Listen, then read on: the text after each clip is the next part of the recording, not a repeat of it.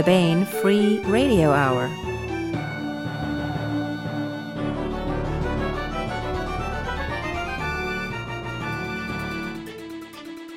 On the podcast, 2016 is going to be the same as 1988 in every way.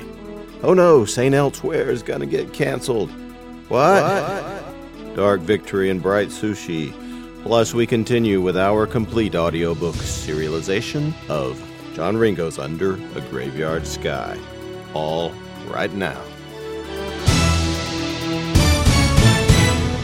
Welcome to the Baen Free Radio Hour podcast. It's an honor to have you along. I'm Baen editor Tony Daniel. We have part one of a two-part interview with Eric Flint and Andrew Dennis discussing their new Ring of Fire novel, 1635, A Parcel of Rogues. This one takes place in England and is all about Oliver Cromwell, who turns out not to be such a Puritan after all. Andrew Dennis is a font of cool English history and pretty witty, so this one is going to be fun. We also continue with our complete audiobook serialization of John Ringo's Under a Graveyard Sky. Now the news.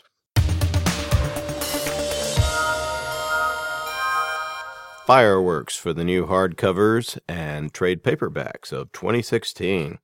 Out now is A Parcel of Rogues, the new Ring of Fire series entry by Andrew Dennis and Eric Flint, who we'll be talking with shortly. Also out in January is Dark Victory, a novel of the alien resistance by Brendan Du Bois. Last heard in these parts, Brendan was discussing creativity with Lois Bujold and Wynne Spencer. That was a September podcast, I believe. Brendan is a critically acclaimed mystery writer, but this is his science fiction debut. He claims that science fiction has always been his first love. This is a non-stop, hard-hitting novel of humanity fighting back after an alien apocalypse, and it's got a really appealing main viewpoint hero. Also out is another debut novel that is Unforgettable by Eric James Stone, who has been very successful as a short story writer. This one has fun and excitement. It's a near-future thriller with a hero who is forgotten 5 minutes after you meet him. The rules of this quantum game are fun in themselves in the book, since he is a CIA operative, and his bosses have to actually know who he is, or do they? 1635, A Parcel of Rogues, Dark Victory, and Unforgettable are now available at booksellers everywhere.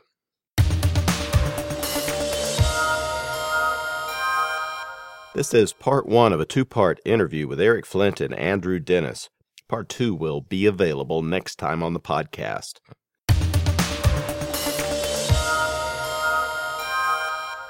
Want to welcome Eric Flint and Andrew Dennis to the podcast. Hello, guys. Hi. Hello.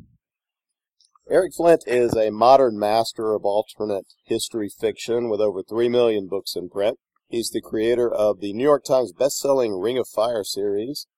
He's the author of many excellent short stories and novellas, including a really good one in the upcoming mass-market publication Tooth and Claw that'll be out this spring, which is this themed alternate Paleolithic anthology that Jody Lynn Nye and some others are also in. With David Drake, Eric has written 6 popular novels in the Belisarius alternate Byzantine history series, and with David Weber collaborated on 1633 and 1634, the Baltic War, which we may discuss, and Oniverse entries in the Crown of Slaves sub-series.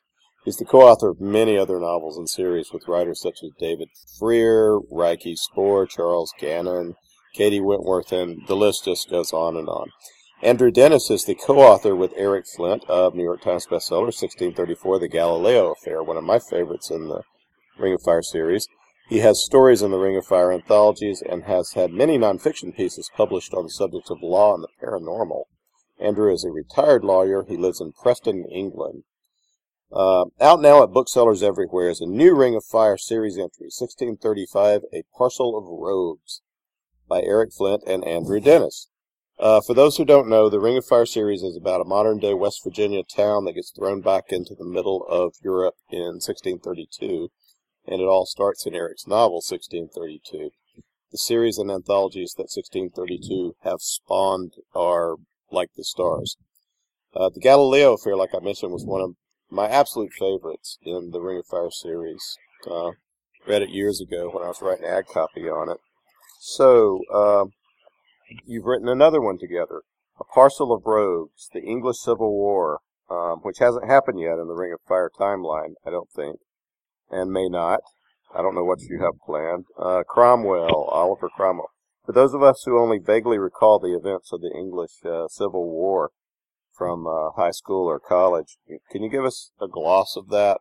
Oh, Andrew, you want to do it? I think I will, yes. Not least of which, the first thing is not just the English Civil War. Certainly, for the last sort of, well, quite some time really, they've been calling it the Wars of the Three Kingdoms.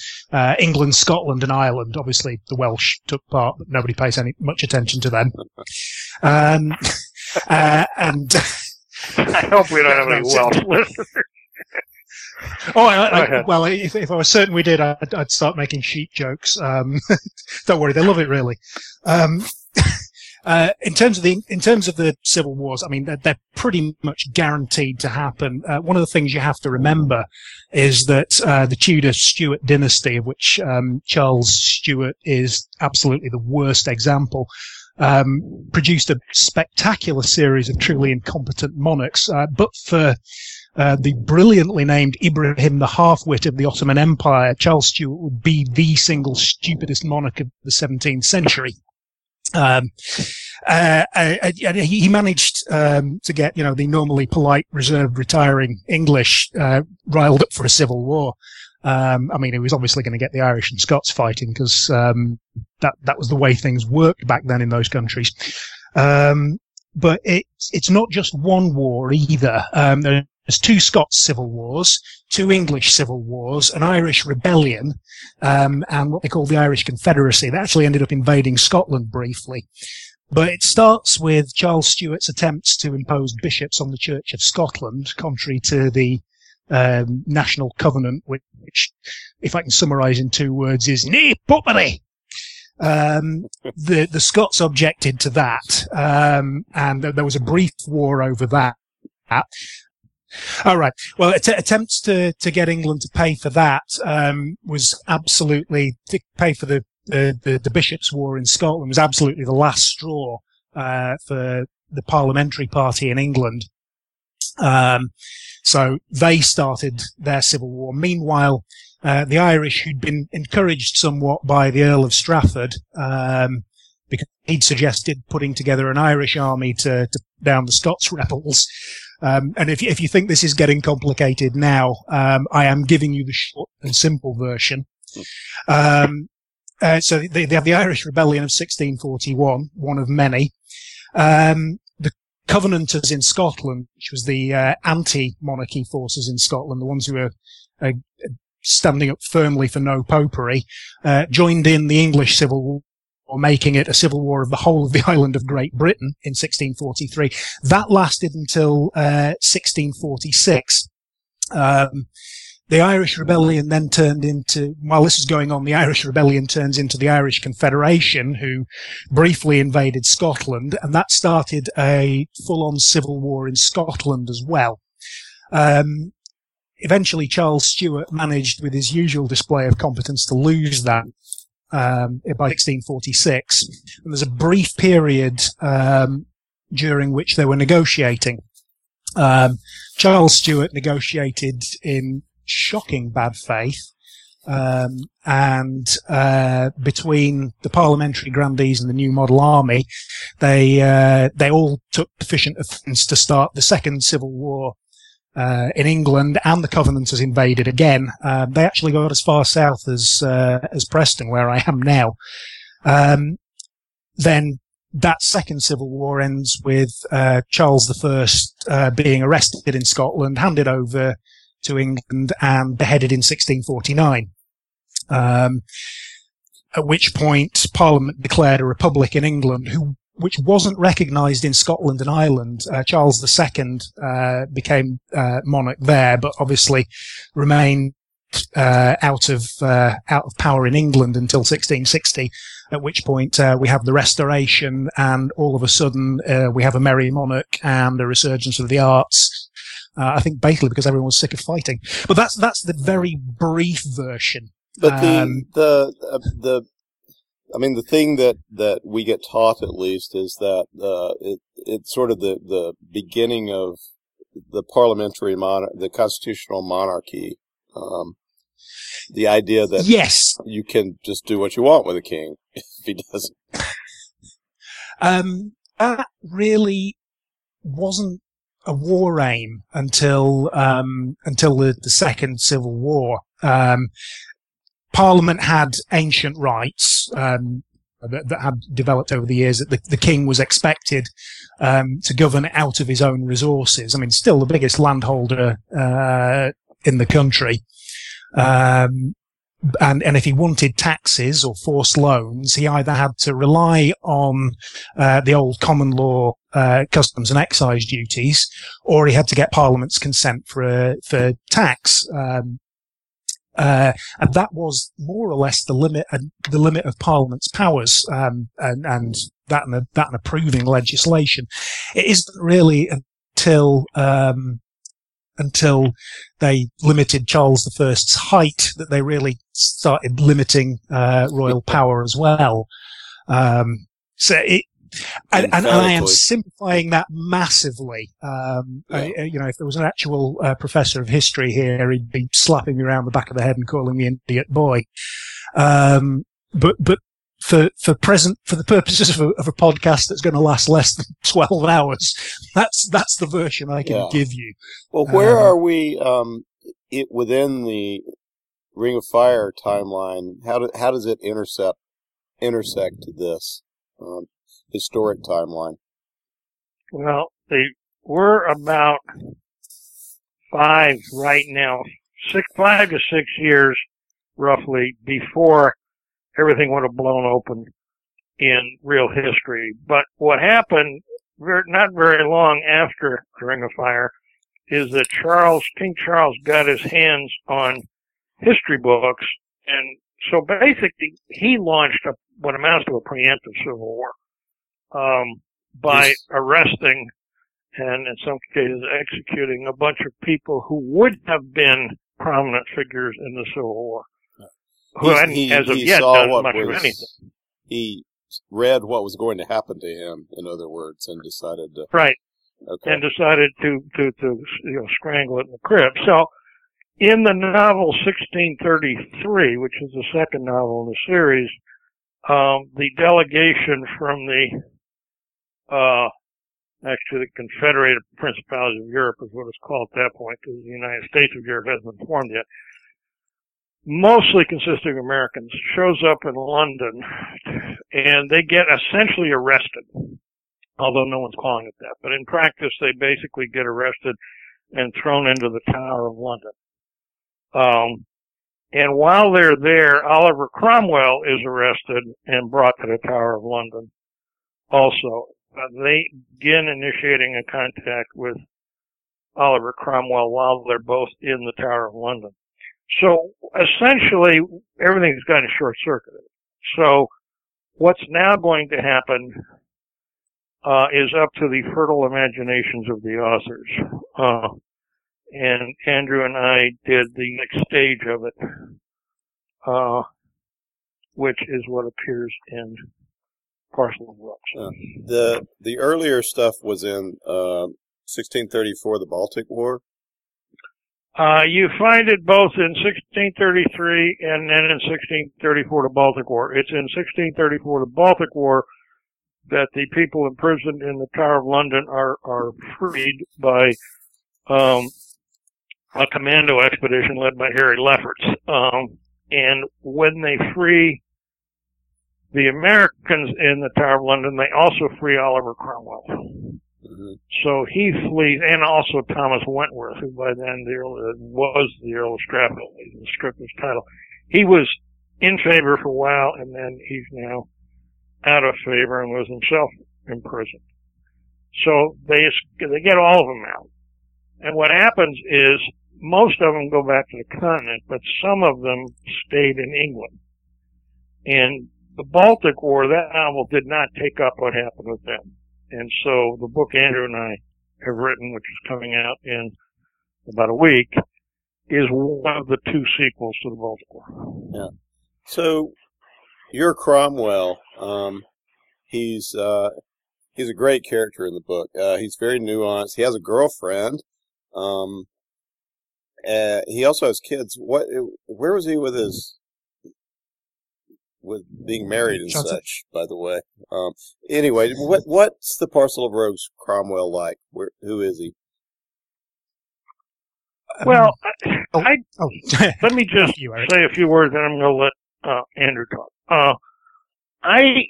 Cromwell's just an utterly fascinating character in history, and so when I wrote 1633 De Weber, there was no way I was not going to include him in the series. Now, keep in mind, the Cromwell that we encounter is a man in his 30s. He's, quite a bit younger than the Cromwell that's known from history, who really didn't become prominent until the 1640s. And we've got him arrested 7 years earlier than that. I tried to do the portrait of him that you first see in 1633 based on, what his personality seems to have been like. And then we just took it from there. It's, you're in this, as always happens with an author in history, when you're picking up someone's life much earlier than they, in real history, would have started becoming really prominent. It's kind of, you've got quite a bit of latitude where you can go. You try to stay true to what seems to have been the nature of the person's character. But, there's certainly no doubt Cromwell's a very forceful personality. He's extremely capable. And what Andrew and I tried to do was carry that forward. Now, a lot of changes have happened. For one thing, I don't want to do any spoilers here, but he's now quite closely associated with two Americans, one of whom is an American Irish nationalist. So that brings in a very interesting ingredient into the mix.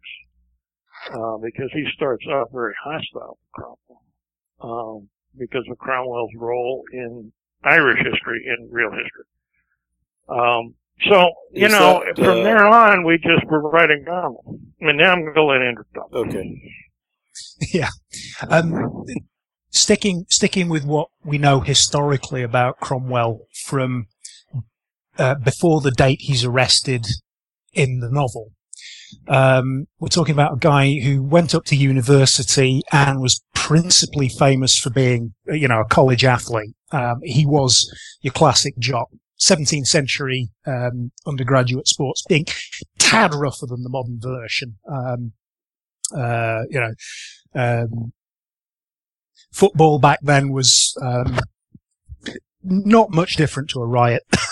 And also, quite a prominent horseman. And then he drops out, family circumstances, began but didn't really complete training as a lawyer, ends up moving back to Norfolk as, Norfolk, Lincolnshire border, actually. The county boundaries have changed a bit since then. As one of the local gentry. And practically the first thing he does when he's serving as a justice of the peace is get into a huge amount of trouble over local implementation of the Poor Law, in which basically, he actually stands up to City Hall despite actually being part of City Hall, and ends up hauled before the Privy Council to apologize for intemperate language. Now, he would, in our timeline, he would go on to, become an advocate for the Fen people who were displaced by the big drainage projects that were getting started at the time, most of which are still there. You can still go and, drive a boat along them to this day. There's only about, 30 or 40 acres of old, unimproved fen left. And the old, essentially, tribesmen, that used to live there were just slowly but surely driven out. And but he actually stood up for me, who became known as the Lord of the Fens. He's actually in the, state papers for the late 1630s as a noted local pain in the backside, for central government. And also during that period, and it's something that happened just before, the whole arrest thing that we do in the books, he basically had a certain amount of personal financial failure and ended up, broken down from being a member of the gentry to basically being a tenant farmer trying to rebuild his fortune. And in the course of that, a chap with no particular religious, sentiments, underwent what we now call radicalization, except of course this is rural England, so it's a very polite, well-mannered, radicalization, and became, one of the godly in a much more activist sense. And that gets interrupted by, an arrest that, there's the old joke that a liberal is a conservative who's been arrested.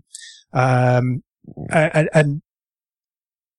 somebody who was previously standing up for the little guy is now going to be made very much more against, central government.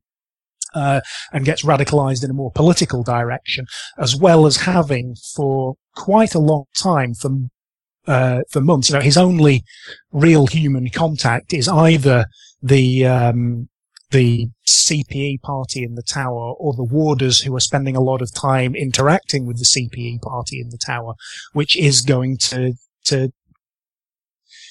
build on that early, how can I put this, joie de vivre, and turn it away from the rather grim direction he took in our timeline, but nevertheless still very much radical, very much the kind of individual who would speak truth to power. So we have a happier, less puritanical Cromwell? Less fire and brimstone and more righteousness before God, if you see what I mean. There's a negative and a positive aspect to that particular brand of fundamentalist religion, and he's less politicized towards the negative version. You give him a pretty good, you give him a pretty good sense of humor, a droll sense of humor in the book. Did he really have that? Is that how you both see it? Oh yeah, he was quite well known for it. Mind you, some of his humor got pretty grim, but, yeah, you can find it in the history books that he had, he had a wit. There's no question about it. Yeah. We make him generally, well, I mean, keep in mind, in 1633, we start off with having his wife and one of his children killed, by British soldiers. So he starts off, and then he's thrown in prison for almost a year. So he's off pissed as all hell. But part of what happens is that he is, as is true all through this series, he's influenced by, to one degree or another, by the Americans he encounters. And if you have a particular little twist, because one of the Americans is Irish by ancestry and is very consciously Irish. It's not just sort of, oh yeah, American. His family are, supporters of, Northern Ireland, aid and all the rest of it. So he's quite political in that respect. So is that, there's no question. Is that Darrell? Yeah. No. Which of the Lefferts gang is that? That's Darrell McCarthy. He's not actually at any point part of Harry Lefferts' wrecking crew. He was Harry Lefferts' best friend back before the Ring of Fire and in the early days of the Ring of Fire. But then they actually go their separate ways, because Lefferts gets involved with what becomes known as the wrecking crew, which Darrell's never part of. Darrell goes off to England, and then of course he's arrested, so he's in England. Darrell and Harry used to be were best friends at one time, but they haven't seen each other now in at least 2 years, 2-3 years. I'm not sure exactly how long. I'd have to go back and check the records, but so Darrell's an old friend of Harry's, but he was never actually part of the wrecking crew. So, well, they did run across each other, of course, when Lefferts freed them from the Tower of London, but they then immediately went their separate ways again. who are the characters that Cromwell escapes from the Tower of London with? And we spend the first about, a quarter of the first part of the book on the run with these people. Well, the Americans are Daryl McCarthy and Gail Mason and Julie Sims, those three. Then, by then Daryl is married, or no, he gets married. Andrew, I've forgotten. He's not married at the beginning of Parcel of Rogues, right? He's all but married. I think they're waiting until they can get a full-scale family party together. There's a bit of sneaking in windows and such, I believe. Yes. Yeah. No, there's that. I mean, he's married to Vicky Short, who's one of the Yeoman Warder group. And Gail Mason, who's American, has stayed with the group. Julie Sims is with the group. Of course, she's married to Alex McKay, and they're now, all of them are on their way back to Scotland because Alex needs to get back to Scotland. And Cromwell needs to get back to the Fen Country so he can find what happened to his children. And then the other members of the party, there's a yeoman warder named Stephen Hamilton, who was kind of the grand and very grim old man of the yeoman warders who wound up being allied with the Americans. And he decided to stay. And and then for a period of time, there are three English officers who they peel away earlier, but they're the ones who in Baltic War were the Earl of Cork tried to frame them up for what happened to the king and the queen, and they wound up escaping, and so they are now hooked up with Lefferts, but they stay in England, and the three of them wind up later on in the story going back continent because they appear in my novel 1635, The Eastern Front. And by the time they show up there, they're officers in Mike Stern's army. But for this book, part of this book, they're with that group that stayed in England. Have I forgotten anybody, Andrew? No, I think that covers everybody. Kind of our one of our main characters that's from Uptime is Daryl. He's a great character. He's kind of an engineer, right? I mean, he's a car self-taught, yes, a car mechanic who's Yeah. been forced to become an engineer.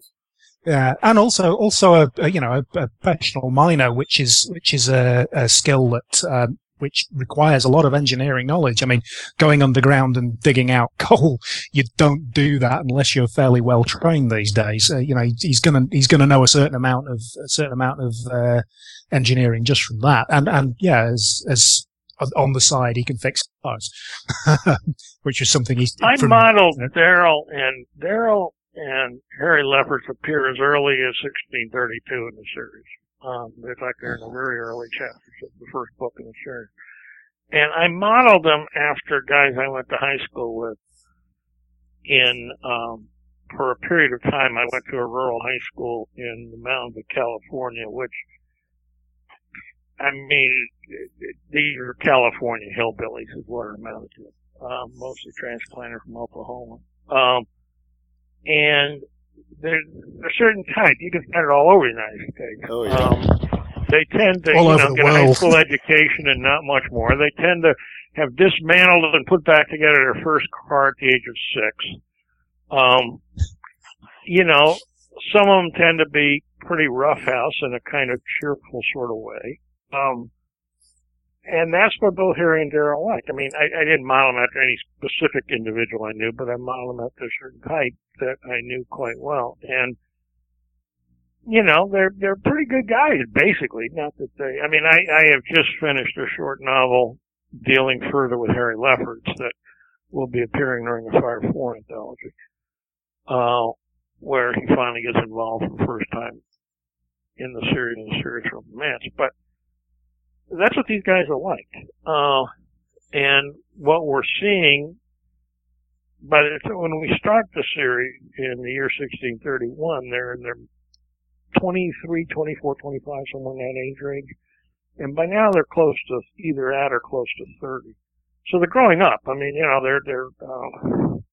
they passed that period when you're about 25, when your brain finally ceases to develop and you can gauge risks properly, which is the reason car insurance companies won't insure you until you get to be 25.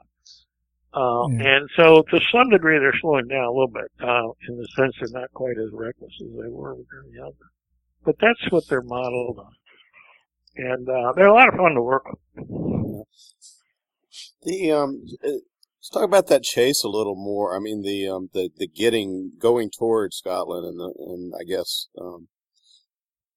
wherever Cromwell's trying to end up. It was just fun to realize how backward and rural England was. I mean, they really have trouble getting directions, right?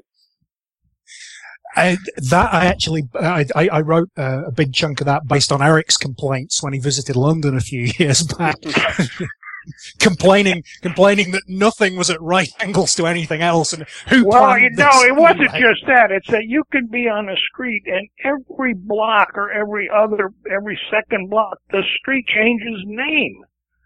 I mean, that's what really got to me. It wasn't so much that the street's sort of crooked around. Okay, fine, but you're on the same street, but all of a sudden it's got a different name.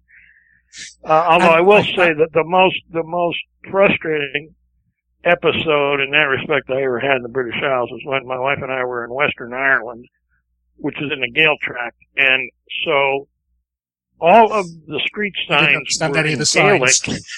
All the street signs were in Gaelic, which is fine, but the maps were all in English, so you could not match the name on a map against the name on the actual sign because they were in two separate languages. Anyway, never mind. Andrew wrote that whole stretch. I mean, all I did was just advise as an editor because that's entirely Andrew. I could not possibly have written that.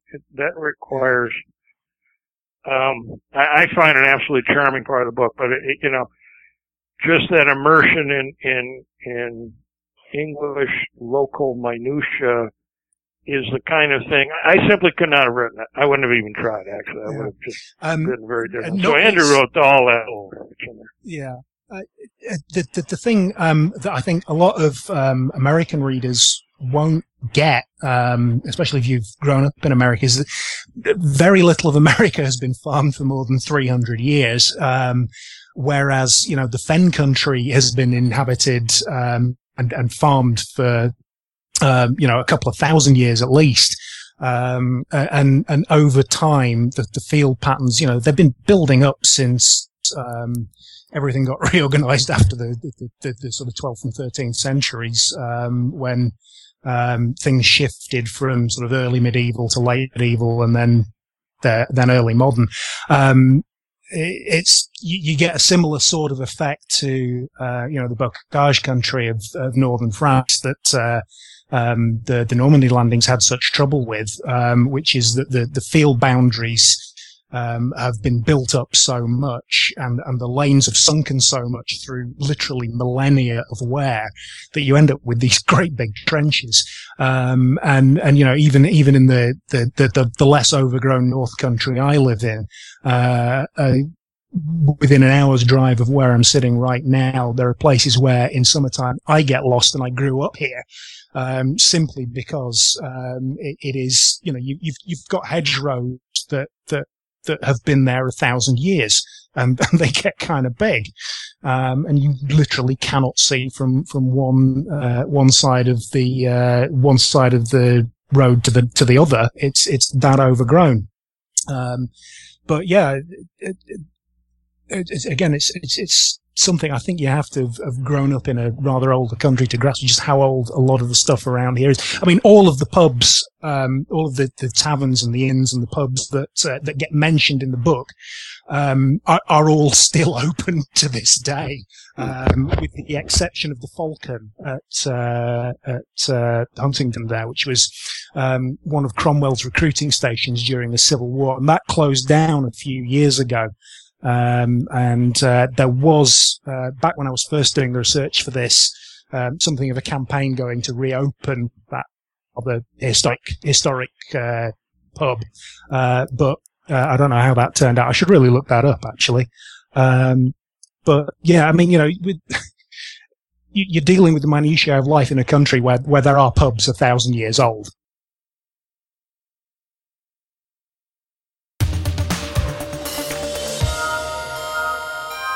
That was part one of a two-part interview with Eric Flint and Andrew Dennis, authors of Ring of Fire Series Entry 1635, A Parcel of Rogues.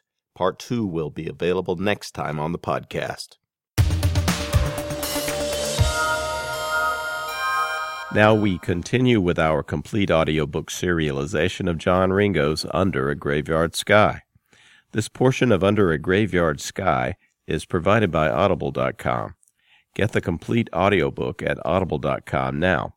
If you're not a subscriber, you can get the entire audiobook free or choose from more than 100,000 other titles when you try Audible free for 30 days. Now here is another segment of John Ringo's novel of zombie infestation and the heroic humans who fight back, determined to pull the world from disaster and humanity itself from the brink of annihilation. It's all taking place under a graveyard sky. Chapter 20. "We've got survivors on this one," Sophia called over the intercom. "Life raft. Looks like 2 people. People. "Roger," Steve said, looking up from his paperwork. He'd known there was going to be paperwork, but there had to be a better way. They'd been clearing for 2 weeks since towing the Victoria and picked up 2 more usable boats. Both had survivors, and A, they had agreed to help out, and B, they were experienced, and C, it was their boat. So Sophia was still running the con. They also had found more than 20 survivors in life rafts and lifeboats, including more from the voyage under stars. Steve didn't even sway as Sophia swung the boat around to back up to the life raft. He did check his pistol and taser, though. A couple of the survivors had been problems. They'd settled by pulling 2 wrecked sailboats off the shore of Jew Bay and putting them on those, solidly anchored in the harbor. 1 for men, 1 for women. That had come about due to the accusation on the part of one of the female survivors that she'd been raped by one of the males. And it just made sense. Mike didn't think that he'd want to be on one of those boats, but there wasn't much else they could do at the moment. Steve stepped out onto the back deck as Sophia backed up towards the life raft. "Throw your line to the man on the deck," Sophia said over the loudhailer. "Exit junior person first, senior last. Last person out, pull the wire on the EPIRB before boarding. After boarding, you'll have to wash down on the back deck to decontaminate. After that, we'll get you some food. By the way, welcome to Wolf's Floating Circus and Rescue Flotilla. You're welcome." The man threw the line, then pulled the wire from the EPIRB. Steve pulled the raft alongside and helped the woman onto the deck, then the man. "Thank you," the guy said. He wasn't exactly ugly, looked at in the right light, but he wasn't a beauty either. Big as hell, his skin was flat black as an ace of spades. "Who's Wolf?" "My actual nickname in the Paris was Wolfsbane," Steve said. "Got around due to one of my daughters and got changed to Wolf or Papa Wolf. Steve Smith, captain of the Tina's Toy, and somewhat against my will, and I quote, Commodore of this lash-up, and the name wasn't my idea." "I really don't care if you're called the Devil's Own," the woman said, grinning. "I'm just so glad to be off that boat. I'm Sadie Curry, Captain Smith." "Thomas Fontana," the man said. "Paris. Not Brit or Irish. Aussie with lots of time in the States? Southern States. Paris or SAS?" "Paris," Steve said, surprised. "Brother was a Goldie." "Sorry," Thomas said, shrugging. "Any idea on him?" "Last I heard, he was on a flight to a secure point," Steve said. "Long story. Let's get you washed down and some food in you." "There's probably something worse than being stuck on a cruise ship unarmed in a zombie uprising," Fontana said. popping 2 sushi rolls in at a time. Food, he muttered past the mouthful. Thomas was Special Forces, Sadie said. I think I got that right. I didn't know anything about the Army until we ended up on the raft. She grimaced and shrugged. That was right, Thomas? Green Berets? Fontana nodded, trying to clear his mouth of rice and tuna. He took a sip of tea and just sighed through his nose. God, this is good, he muttered. Most of the boats from the cruise ships are, well, boats, Stacy said. I couldn't make it to one, Fontana said. There was an open door and I went out. Outside. There were rafts in the water. I was running from a zombie and he saved me, Sadie said, grabbing his arm. My hero. I threw him over the side, Fontana said, shrugging. Then I had to deal with him when he went over. But we got into a raft. There was another guy. Terry. Can we skip that? Sadie asked, looking pleafully at Steve. He had to do what? He had to do it. He turned. Strangulation? Steve asked, taking a sip of tea. Yeah, Fontana said, looking at him oddly. The only people who have survived in the lifeboats are people who have killed zombies, Stacy said, shrugging. And generally the only way to do that is strangulation. On a life raft, you can't even avoid it. It was horrible, Sadie said, tearing up. Most of the world is, Steve said. But it has some compensations. What? Fontana asked. We're doing good work, Steve said. The sea is beautiful when it's not trying to kill us. Need help? Fontana asked. I sort of need to get some food in me, but if I can help, I'd like to. We always need help, Steve said. What did you do in the Rangers, was it? Bite your tongue, Fontana said. 5th Special Forces Group. I was in 18 Bravo, cross-train in 18 Echo and Delta, 6 times in the stands, some training time in Africa. You? Rifle Sergeant, Steve said. Also in the stands. Then later, a history teacher. Question, did you happen to know someone named Donnie, who was a Special Forces officer?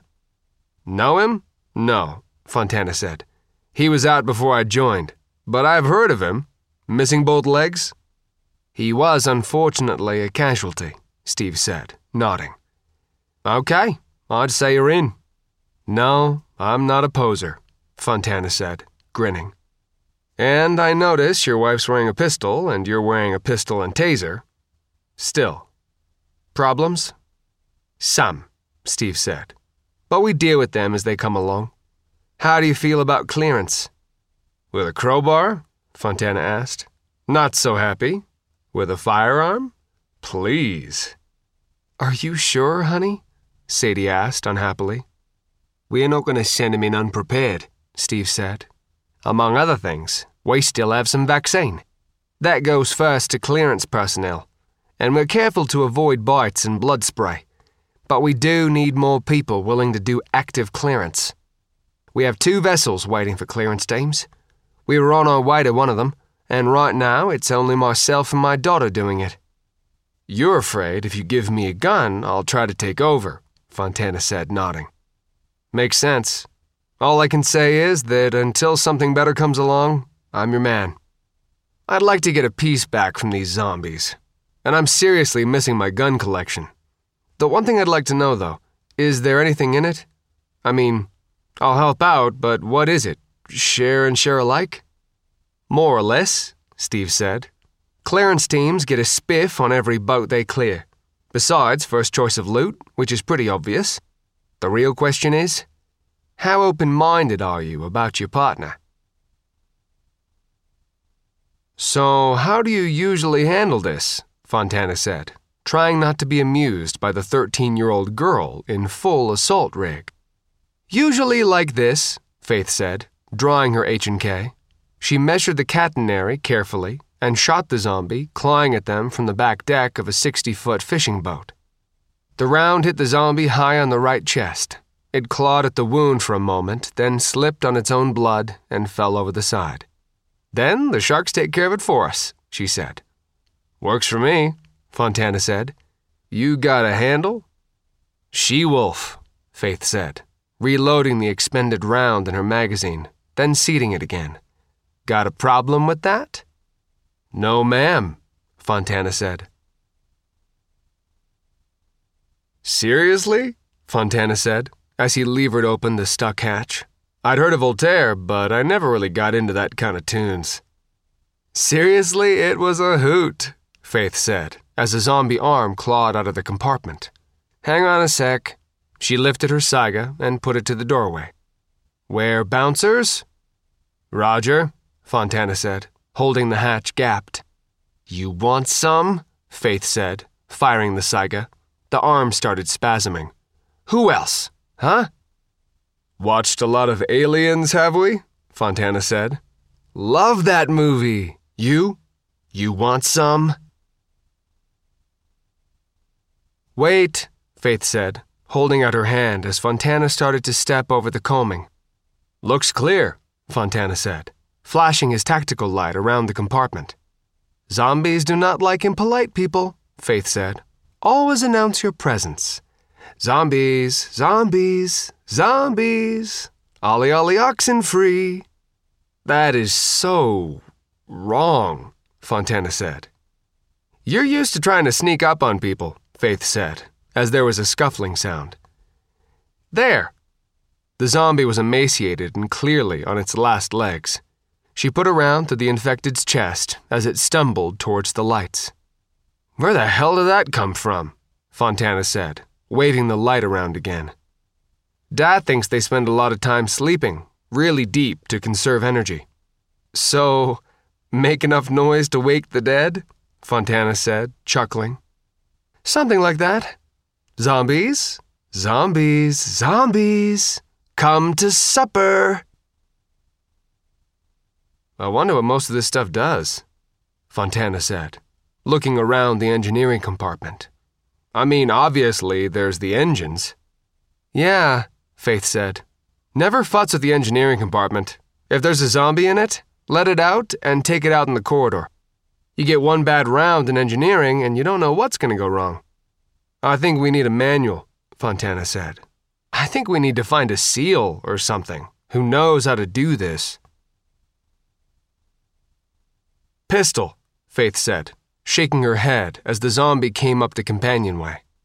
Okay, Fontana said, changing weapons. He put a round into the zombie's chest, then went for a double tap and missed the headshot. Damn it, Faith said, ducking back as the round careened off the deck and, fortunately, into the darkness below. That's why I said pistol. 1 round, targeted. 1 zombie, 1 round, no bouncers. Roger, Fontana said. Sorry. I shouldn't have snapped, Faith said. I sunk a boat that way, though. How many times have you done this? Fontana asked. I don't know, Faith said, drawing her H&K and tagging the next zombie coming up the companionway. I'll have to check a log. Boats this size, only 3. Small yachts, 20 or so. Jesus. And there I was floating around in a raft. So now we use Dad's superty-duperty new gimmick, Faith said, looking at the beetles askance. They were clambering around the interior of the bag that made her more ill than bloated zombie bodies. Think it will work? Fontana asked dubiously. He said give it a few days and leave the interior hatches open, Faith said, dropping the beetles into the interior and shutting the exterior hatch. We'll see. Holy cow, Steve said as they approached the target boat. Whoa, Sophia said. Can I have that one? It wasn't so much that the boat was large. The Victoria was larger. It was that it was just enormous and beautiful. Sleek as hell. It looked fast, and it was darn big. It's probably trashed, Steve said, and it'd be a bitch to maintain. I'll do it, Sophia said. You sound like you're asking for a puppy, Steve said. Besides, I want it. The problem will be finding anybody who knows how to run the engine room. And it will be up to the captain's board. Assuming it's not trashed. No zombies on deck, Sophia said, circling the drifting yacht. Did they even board? He's see fit, Steve said. I'll go get rigged up. I'm going to turn over to Paula, Sophia said, picking up the intercom mic. You're going to need somebody who knows how to run the dinghy. Dinghies and lifeboats are all gone, Steve said, boarding the yacht on its flush transom deck. It was just about the easiest boarding he'd done in some time. Did they abandon ship? Sophia asked. You tell me, Steve said. Want me to back you up? Sophia asked. Up to you, Steve said. You're not in armor, and if there are bouncers, that's an issue. I'll take my chances, Sophia said, tossing him the mooring line. This I want to see. Oh, I want, Sophia said, sighing at the helm. The 92-foot Hatteras Elite, dubbed Livin' Large, was only about 30 feet longer than the toy, but that made a huge difference. And the interior was that much nicer, not to mention being in much better shape.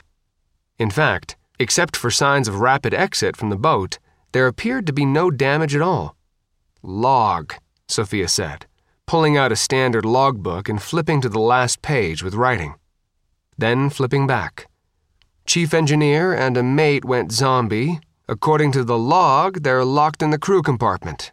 Ran out of fuel, no power. The rest of the people abandoned ship off an island in the Bahamas and went ashore. She flipped through a couple more pages, then shrugged. I think this is valid salvage. And really nice salvage. I can't believe they abandoned ship. Which island? Steve asked. Great Sail Cay? Sophia said. Occupied, Steve said. Well, if we ever run into them, and if they survived, I'll have to thank them. Now to check for zombies. I don't hear anything, Steve said, banging on the hatch again.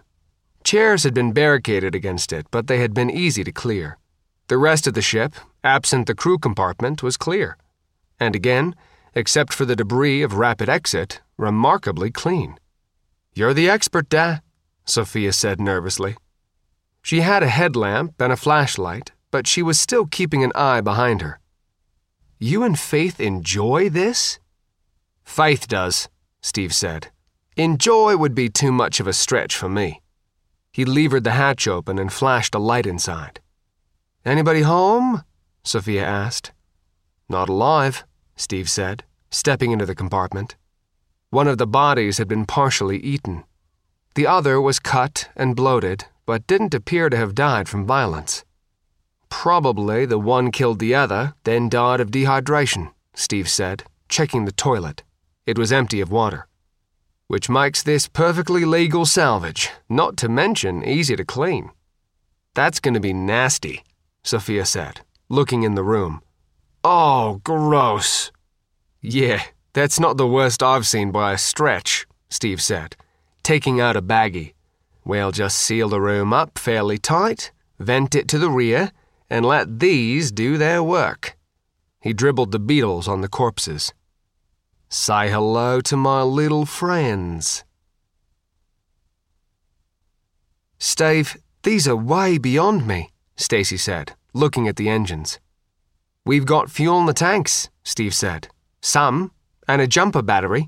Can you get them running? I don't know, Stacy said. I mean, that's the point. These are huge professional engines. I'm not sure where to start. I think that's the start button, Sophia said, pointing. I can see that, Sophia, her mother said tartly. Just let me look over the manuals. Steve looked up at a rumble from below. A moment later, the lights in the saloon came on.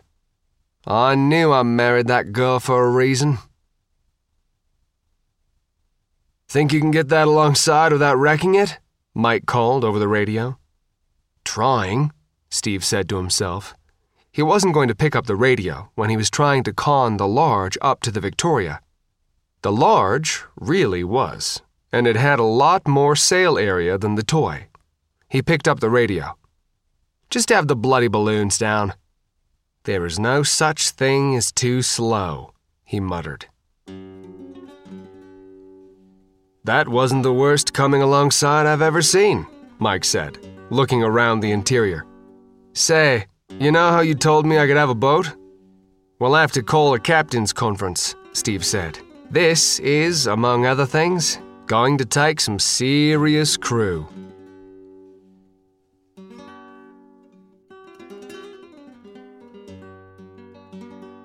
That was another segment in our complete audiobook serialization of Under a Graveyard Sky by John Ringo. And that's it for the podcast. Thanks to Audible.com and to podcast theme composer Ruth Judkowitz.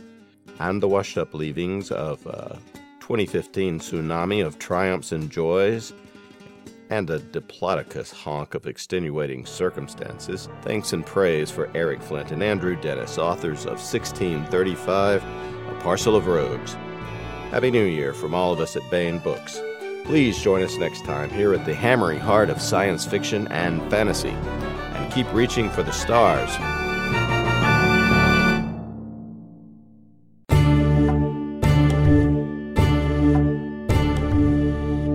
The Baen Free Radio Hour is brought to you by Baen Books Audio Drama, presenting dramatized audio plays of the best science fiction and fantasy with a professional cast and cinema-quality soundtracks.